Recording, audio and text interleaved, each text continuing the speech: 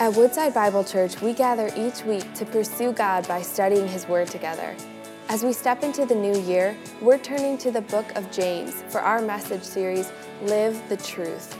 In a culture preaching the power of whatever feels right to you, it's time to set aside positive vibes for a truth you can stand on.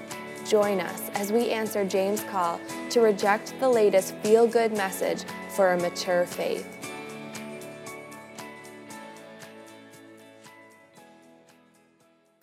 Well, let's continue to worship as we open the book of James. Chapter 2 is where we are, the first 13 verses. And we have looked at several practical issues.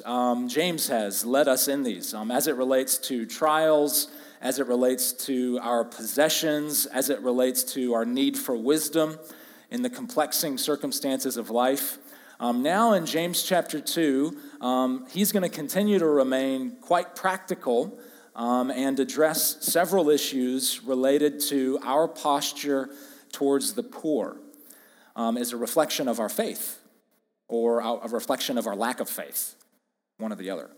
And I'm going to read for us from what's called the New Living Translation. I'm doing this because this Sunday is also Family Worship Sunday, the fifth Sunday of the month, in which we welcome our first through fifth graders here.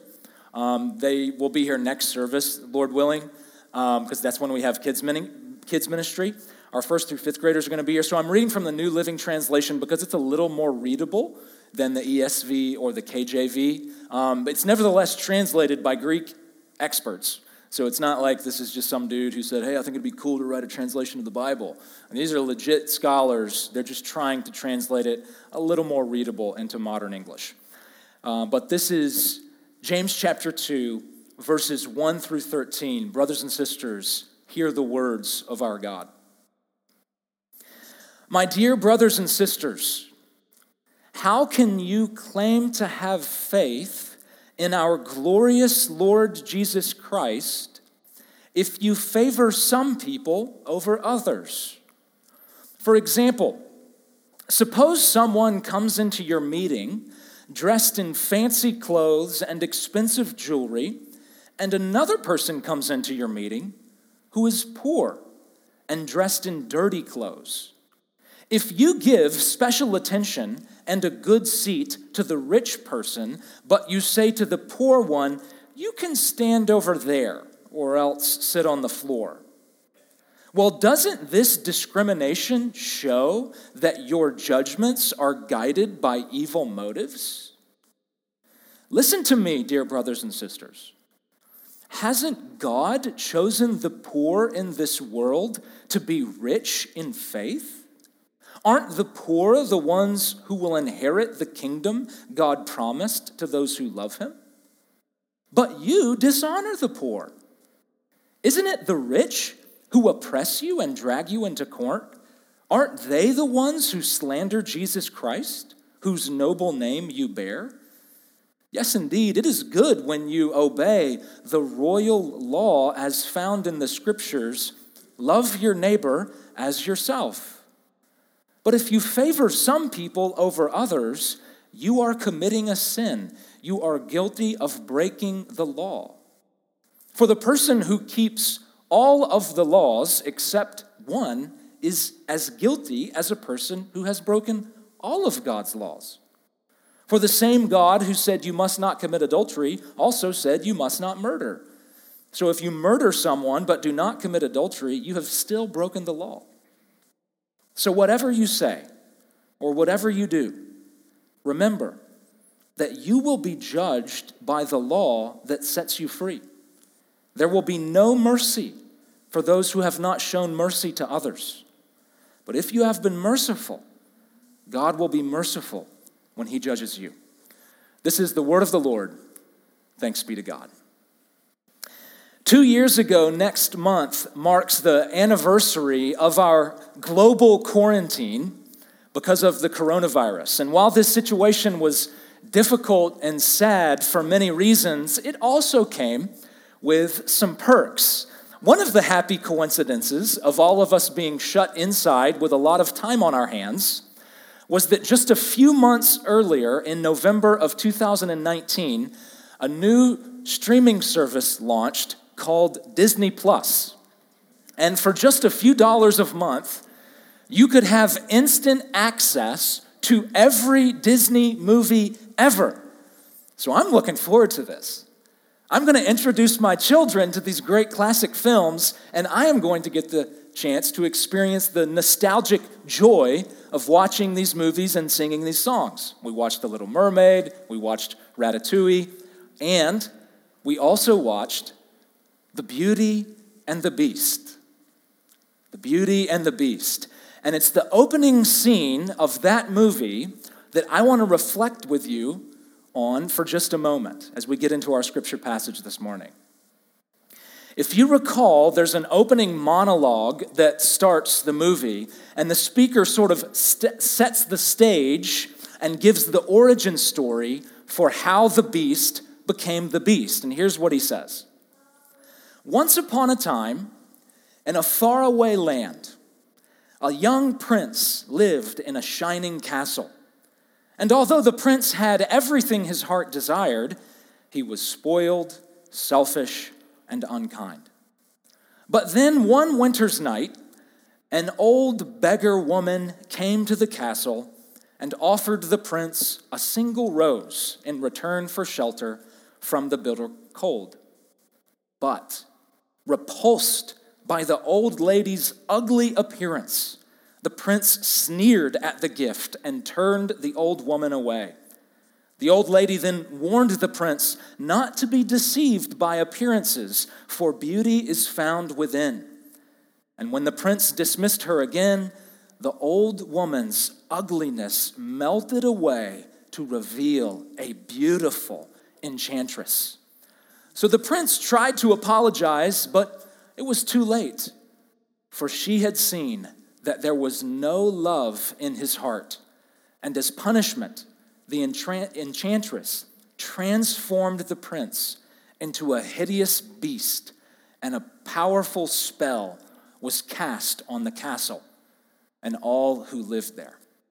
And so begins this wonderful tale of singing candles and talking teapots and the gloriously obnoxious Gaston.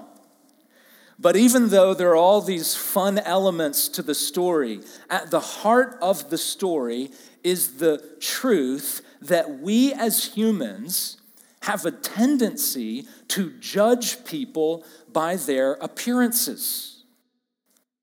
We are prone to measure a person's worth by what we can see of them, their looks.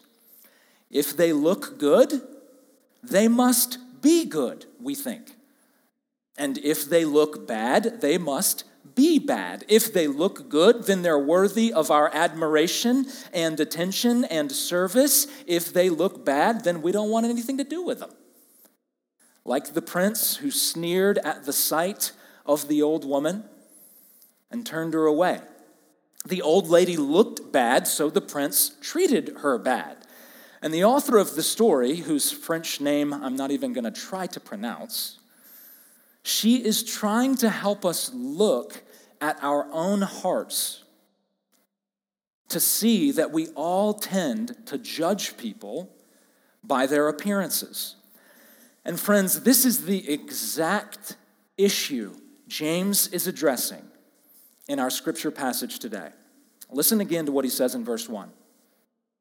He says, "My dear brothers and sisters, how can you claim to have faith in our glorious Lord Jesus Christ if you favor some people over others?"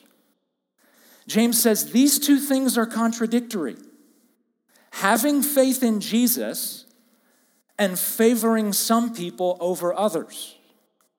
And the word being translated here as favoring some people would literally be translated receiving the face of a person, because it relates to favoring somebody on the basis of their face, because of how they appear, because of what they look like.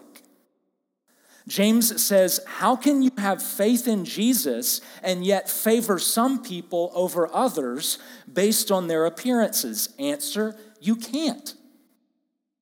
to have faith in Jesus and judge people by their appearance is a contradiction. Because think of it. If you judged Jesus on the basis of his appearances, then he wouldn't really measure up much. In Isaiah chapter 53, the prophet says about Jesus that, quote, "There was nothing beautiful or majestic about his appearance, nothing to attract us to him. He was despised and rejected. He was a man of sorrows, acquainted with deepest grief. We turned our backs on him and looked the other way. He was despised, and we did not care." In other words, Jesus was not much to look at. And if you judged Jesus by appearances, you're probably going to do what the prince did to that old lady: sneer at him and turn away. So we know from Scripture that Jesus was financially poor. We know from Scripture that Jesus was from a no-name town in the middle of nowhere. We know from Scripture that Jesus died a criminal's death. So on the surface of it, by all appearances, Jesus was as worthy of rejection as the ugly old lady that stumbled up to that castle. So this is why James says, "My dear brothers and sisters, how can you claim to have faith in Jesus if you favor some people over others? If you judge by appearances?" Faith in Jesus and judging people by appearances is a contradiction. Faith in Jesus and playing favorites is a contradiction. So, church, James is calling us to show no favoritism. Show no favoritism to certain people because of the way they look, because of the way things appear on the outside. If you live like that, if you judge people on the basis of appearances, you would reject Jesus himself. Because as the prophet said, he wasn't much to look at, especially as he hung on the cross. Show no favoritism. And in the rest of the verses that we read, James gives us, or the next few verses that we read, I should say, James gives us an example of what favoritism very often looks like. Very often, favoritism is shown to those who are wealthy. And conversely, very often, discrimination is shown to those who are poor. So let's listen again to James' example of favoritism and judging by appearances. This is verses 2 and 4. He says, "For example, suppose someone comes into your meeting, and this someone is dressed in fancy clothes and expensive jewelry. And then another person comes into your meeting dressed in dirty clothes, and he's poor. If you give special attention and a good seat to the rich person, but you say to the poor one, 'You can stand over there or else sit on the floor,' if you do that, well, doesn't this discrimination show that your judgments are guided by evil motives?" So this is a very clear and very common example of favoritism, right? One person dressed fancy, the other person dressed dirty. One person has shiny jewelry and the other person has shabby rags. One person is obviously wealthy, the other person is obviously poor. I mean, obviously, just look at them, right? So what do? Well, you treat them according to their appearances. You tell the rich person, "Hey, come up here." You tell the poor person, "Hey, go over there." You tell the rich person, "Have this good seat." You tell the poor person, "Have the floor as a seat." I mean, his clothes are dirty. What's a little more dirt, right? You give special attention to the rich person. You show discrimination to the poor person. But James says, when you play favorites like that, quote, "your judgments are evil." Translated literally, you are an evil judge. When you show favoritism, James says you are putting yourself in the place of God because God is judge. God is the true judge. But when you show favoritism, you make yourself judge. And you know what kind of judges we are? Evil judges, James says. When we judge based on appearances, we judge based on how much money someone has or how they dress. When we judge on the basis of those things, we get it wrong. And our judgments are evil. Just as the prince turned beast found out, looks can be deceiving. And if you make judgments based on looks, it's an evil judgment. But that's his example of favoritism, us playing favorites on the basis of someone's wealth, us determining someone's value based on their financial value. James says, don't show favoritism like this. Playing favorites based on appearances cancels out your faith in Jesus. And in the rest of our verses this morning, James is going to bolster his charge by giving them 3 reasons not to show favoritism. 3 reasons not to show favoritism. As if it's not clear enough already in what he's already said, he gives 3 reasons not to show favoritism. First up, he's going to say, favoritism is ungodly. Favoritism is ungodly. Look at the next verse, verse 5, and the first part of verse 6. He says, listen to me, dear brothers and sisters. Hasn't God chosen the poor in this world to be rich in faith? Aren't the poor the ones who will inherit the kingdom God promised to those who love him? But you dishonor the poor.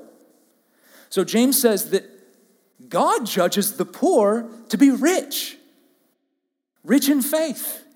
He says that God judges the poor to be worthy inheritors of the kingdom. And yet you, church, dishonor the poor. That's why I say favoritism is ungodly, because showing favoritism to the rich and discriminating against the poor is the exact opposite of what God does, according to what James says here. There's a powerful story in the Old Testament in 1 Samuel chapter 16. God is getting ready to establish the nation of Israel as a kingdom. And what do you need if you want a kingdom? Well, you need a king. And the prophet Samuel is God's chosen agent for choosing the new king. So God sends Samuel to the city of Bethlehem. He sends Samuel to the house of a man named Jesse. And Jesse, incredibly, had 7 sons in the house. Samuel says, hey, Jesse, God sent me here to choose from among your sons who the new king will be. So Jesse lines up his sons, and there was a couple of them who appeared really handsome and good looking. God tells Samuel, it's not him. And there was some others of Jesse's son who looked really big and strong. God tells Samuel, it's not them. Finally, Samuel gets through going down the lineup of each one of these sons, and he says, Jesse, do you have any more sons? Because God's telling me it's none of these guys. Jesse's like, yeah, I got one more. He's out working the sheep. He's the youngest one. He's kind of ruddy. He's probably not your guy. He likes to write poetry, sort of weird. Samuel says, go get him. He's the one. And so was chosen King David. And while this whole process is going on, God speaks this word to Samuel. This is 1 Samuel chapter 16, verse 7. This is one of those verses you might paint on the wall in your house or ink in your body on a tattoo. It's a good one. 1 Samuel 16, verse 7. God says to Samuel as this process is going on, do not look on his appearance or on the height of his stature. Here's the good part. For the Lord sees not as man sees. Man looks on the outward appearance, but the Lord looks on the heart. That's what God does. And James says, you want to be godly? Look past people's appearances. Look past people's external circumstances and look at their hearts like God does. Favoritism is ungodly behavior. So church, let's see people the way God sees people.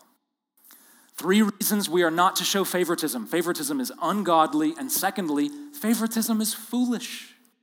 Favoritism is foolish. Listen once more to verses 6 and 7. James has just talked about how we're prone to honor the rich and dishonor the poor. We honor the rich because they appear so impressive. But then in verse 6, he asks, "But isn't it the rich who oppress you and drag you into court? Aren't the rich the ones who slander Jesus Christ, whose noble name you bear?" In other words, James says, that's foolish. You go out of your way to honor the rich. You go out of your way to show them special attention, but it's the rich who go out of their way to oppress you. It's the rich who go out of their way to slander the name of Christ. How foolish to honor your oppressor. Favoritism is foolish. So what James is talking about here is that rich people, especially in his day, but in our day as well, rich people are able to use their money to take advantage of people and get even more money. It's the rich get richer, poor get poorer sort of problem. So one of the ways this could happen is that rich people would sue poorer people, and guess who could hire the better lawyers? The rich people. So they, more often than not, would win the lawsuit and get the poor person's money. James says, why are you honoring these people who are taking advantage of you? Now, James is not saying here that every rich person is oppressively evil, but he is saying that very often wealthy and impressive people know that they are wealthy and impressive people, and they will use the elevated way people think of them to take advantage of people. So James is saying, you want to honor the rich? You want to honor the powerful? Hello, they are playing you. They are using you. And sometimes they'll even give lip service to Jesus to make you feel better about it. But the truth is, they slander Jesus Christ, whose noble name you bear.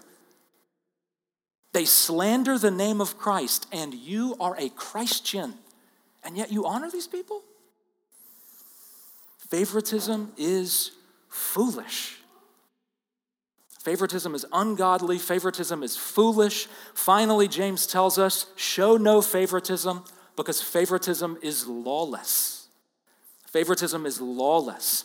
Look finally at verses 8 and 9. For time's sake, we won't be able to look at all of the rest of our verses more closely, but verses 8 and 9 are clear enough. Here they are again. Yes, indeed, it is good when you obey the royal law as found in the scriptures, love your neighbor as yourself. So James here just makes the obvious point that it is good when we obey God's law, God's royal law, the teachings of King Jesus. It's good when you obey the law, especially the law of love, the law to love your neighbor as yourself. James says it's good when you obey that law. But, verse 9, if you favor some people over others, if you favor rich people over poor people, if you favor powerful people over unimportant people, if you favor popular people over common people, then you are committing a sin. You are guilty of breaking God's law. James says favoritism is lawless. And in the following verses, James makes clear that we will be held accountable for breaking God's law like this. There's kind of an ironic twist. He says we will be judged for playing the judge and judging others like this. Favoritism is lawless. It breaks God's law of love. And that's what happened to the prince in the Beauty of the Beast, isn't it?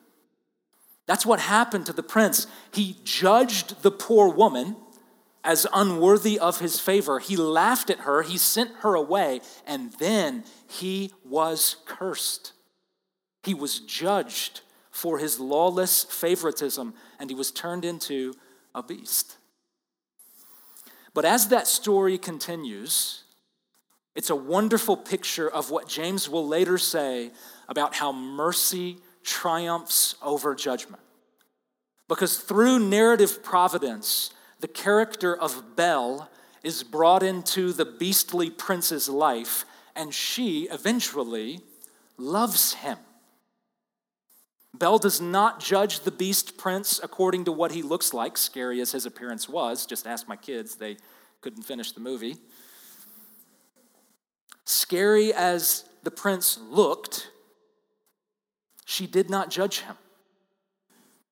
No, she sincerely loved him, despite his appearance. And it's her love for him that transforms her heart. And friends, that is exactly the kind of merciful love that you and I need to experience. Because of our sin, because of the ways we have shown favoritism, because of the ways we have failed to love, like the prince, we are cursed, forever cursed. But in Christ, we can experience Belle-like merciful love. And as we experience God's love in Christ, our hearts, like the prince's, are transformed from beastly to merciful, from being judgy to being gracious. And so I urge you, trust in the sacrificial, merciful love of Jesus, who gave up his life on the cross for ugly, cursed sinners like you and me. Receive the transforming love of Jesus and show no favoritism. I pray it would be so. In the name of the Father, Son, and Holy Spirit, amen.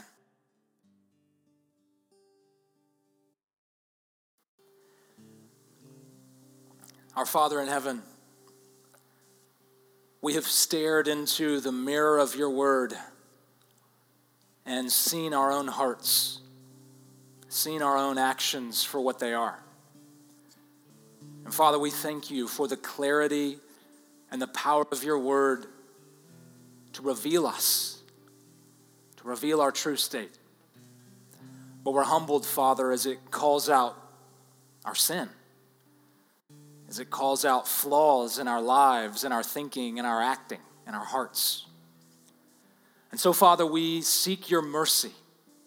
We ask for your forgiveness for ways that we have judged others on the basis of how they look, for the ways we've shown favoritism, for the ways we've shown partiality because of someone's ethnic background, because of someone's economic status, because of someone's political views, because of whatever. External circumstances. Father, have mercy. But God, we thank you also for the ways that Jesus has loved the broken, the way that Jesus cared for the poor, because we are all ultimately poor. We are all ultimately broken. Father, we thank you for the way that he loved the world. And through this last song, Father, we celebrate that love. We rally around the cross and seek your grace through Jesus. It's in his name we pray. Amen. Thank you for joining us as we study God's Word together. We would love to hear how God is moving in your heart and get you connected into the Woodside Bible Church family. Head to woodsidebible.org/connect to introduce yourself today.